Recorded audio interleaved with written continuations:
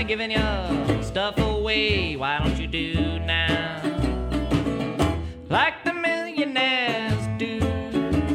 Welcome back to Building the Bakken. I'm your host, Jason Spees. In our next segment, we talk about that coexistence of ag and energy. Some examples are ethanol, the sharing of rail, and new innovations coming out of the wet gas of the Bakken that is going to have a tremendous impact on both the economy and the agriculture world. For this segment, we interview the CEO of Whiting Petroleum, Jim Volker, and the CEO of Continental Resources, Harold Hamm. This is Harold Hamm, CEO of Continental Resources.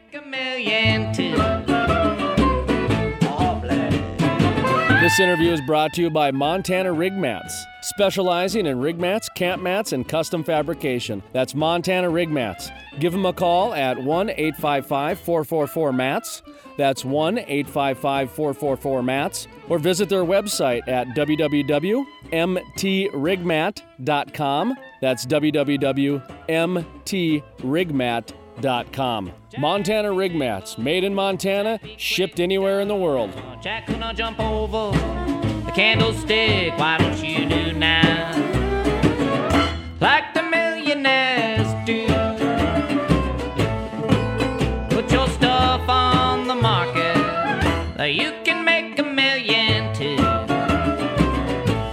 This is Harold Hamm, CEO of Continental Resources. I'd like to ask you about the relationship between ag and energy. It kind of started with ethanol, and we've seen an increase with the LGN products and even the rail. If you could just comment maybe on that relationship between energy and ag. Yeah, I'll take it. Well, first of all, those two are the premier industries of the state, and very important here, and we recognize that. And working with landowners, what we do, that's what we all do. The EcoPad development has been tremendous, and the lateral development minimizes surface usage and has worked very well. Ethanol is a deal on its own. A lot of people are wanting to see the mandates go away, the RFS that's bought by the refineries and used. Probably it's time to phase that out sometime in the future. It came out 2007. George Bush, put that in, and the mandates, as you're aware, that was a time before people realized the full potential of the full resource potential of this country. Is it time to back up on that and maybe narrow that down? I don't know. We'll see what the politicians do.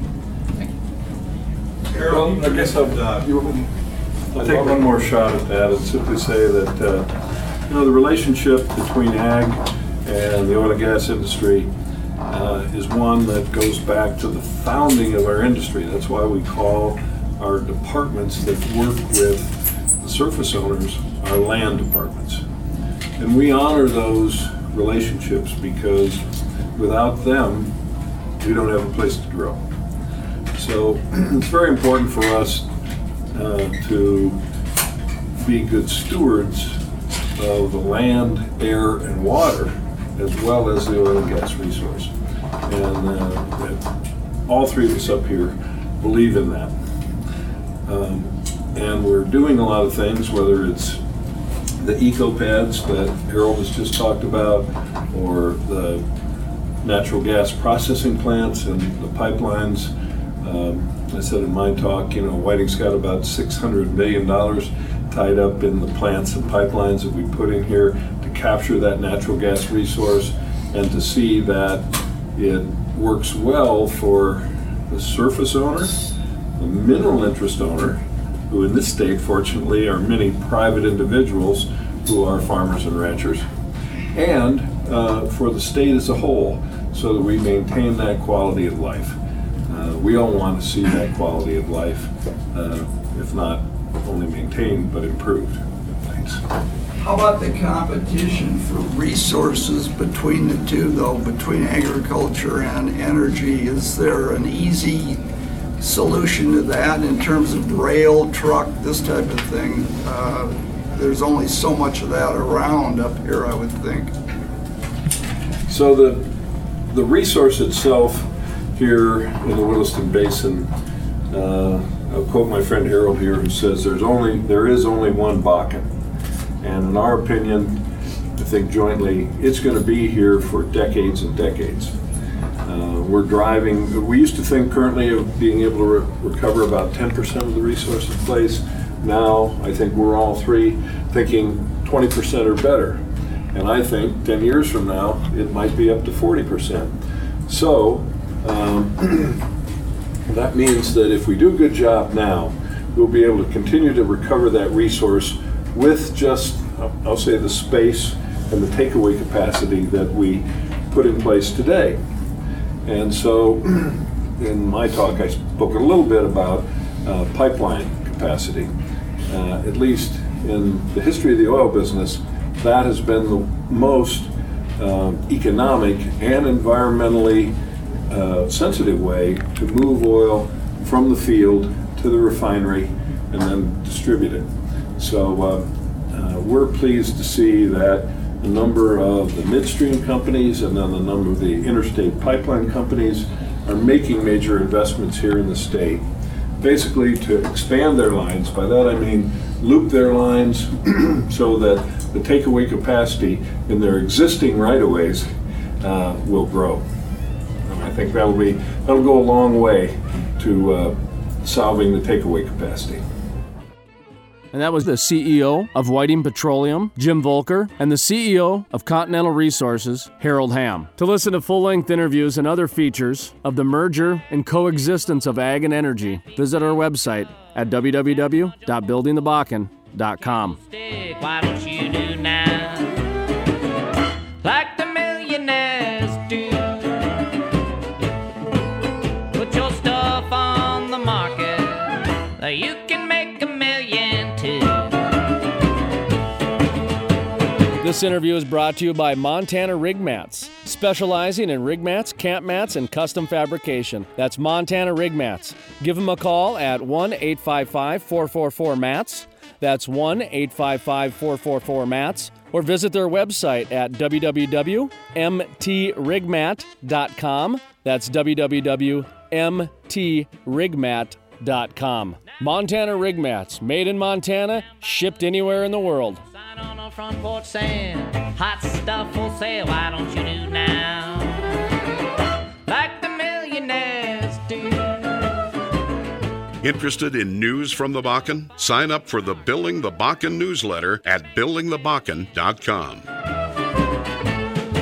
It's always interesting. And the one I remember was a lady, a German reporter, and she said, in Germany, we look at what's happening in Williston as how it impacts the U.S. economy. That really was an eye-opener for me to think that in Germany, they actually recognize what's happening in northwest North Dakota is impacting the U.S. economy.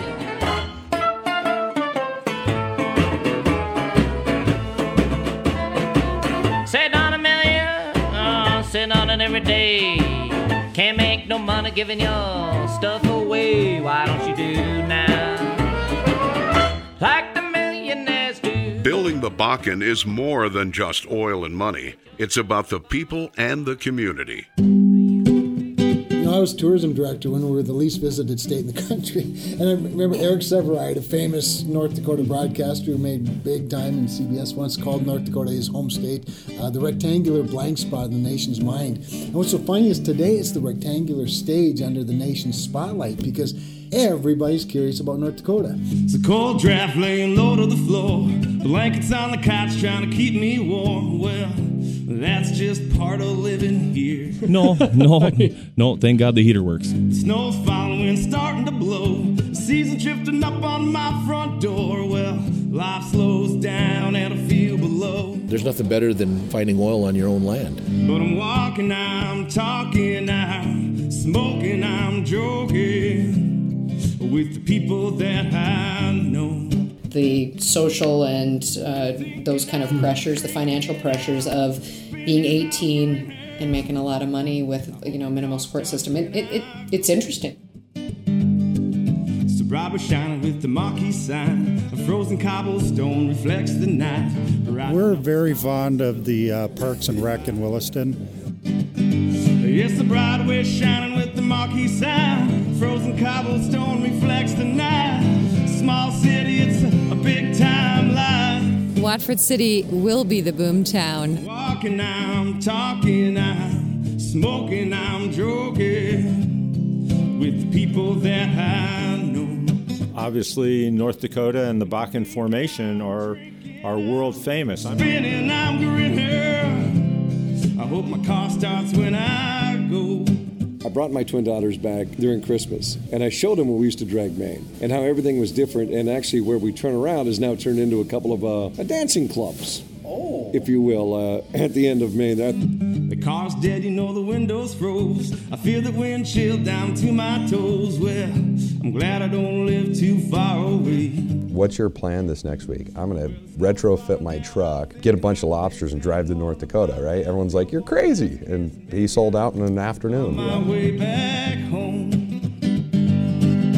'Cause I'm walking, I'm talking, I'm smoking, I'm joking with the people that I know. I'm the gal that runs the pizza ranch here in town. She figured there might be hungry folks up there at school, and all of a sudden here she shows up with 30 or 40 pizzas and pop. I mean, it was just right out of the goodness of her heart. I'm talking, I'm smoking, I'm joking with the people that I know. But we live this every day. My kids go to school with the kids whose parents are in this industry. We go to church with these guys. We see them all day, every day. I hope my car starts when I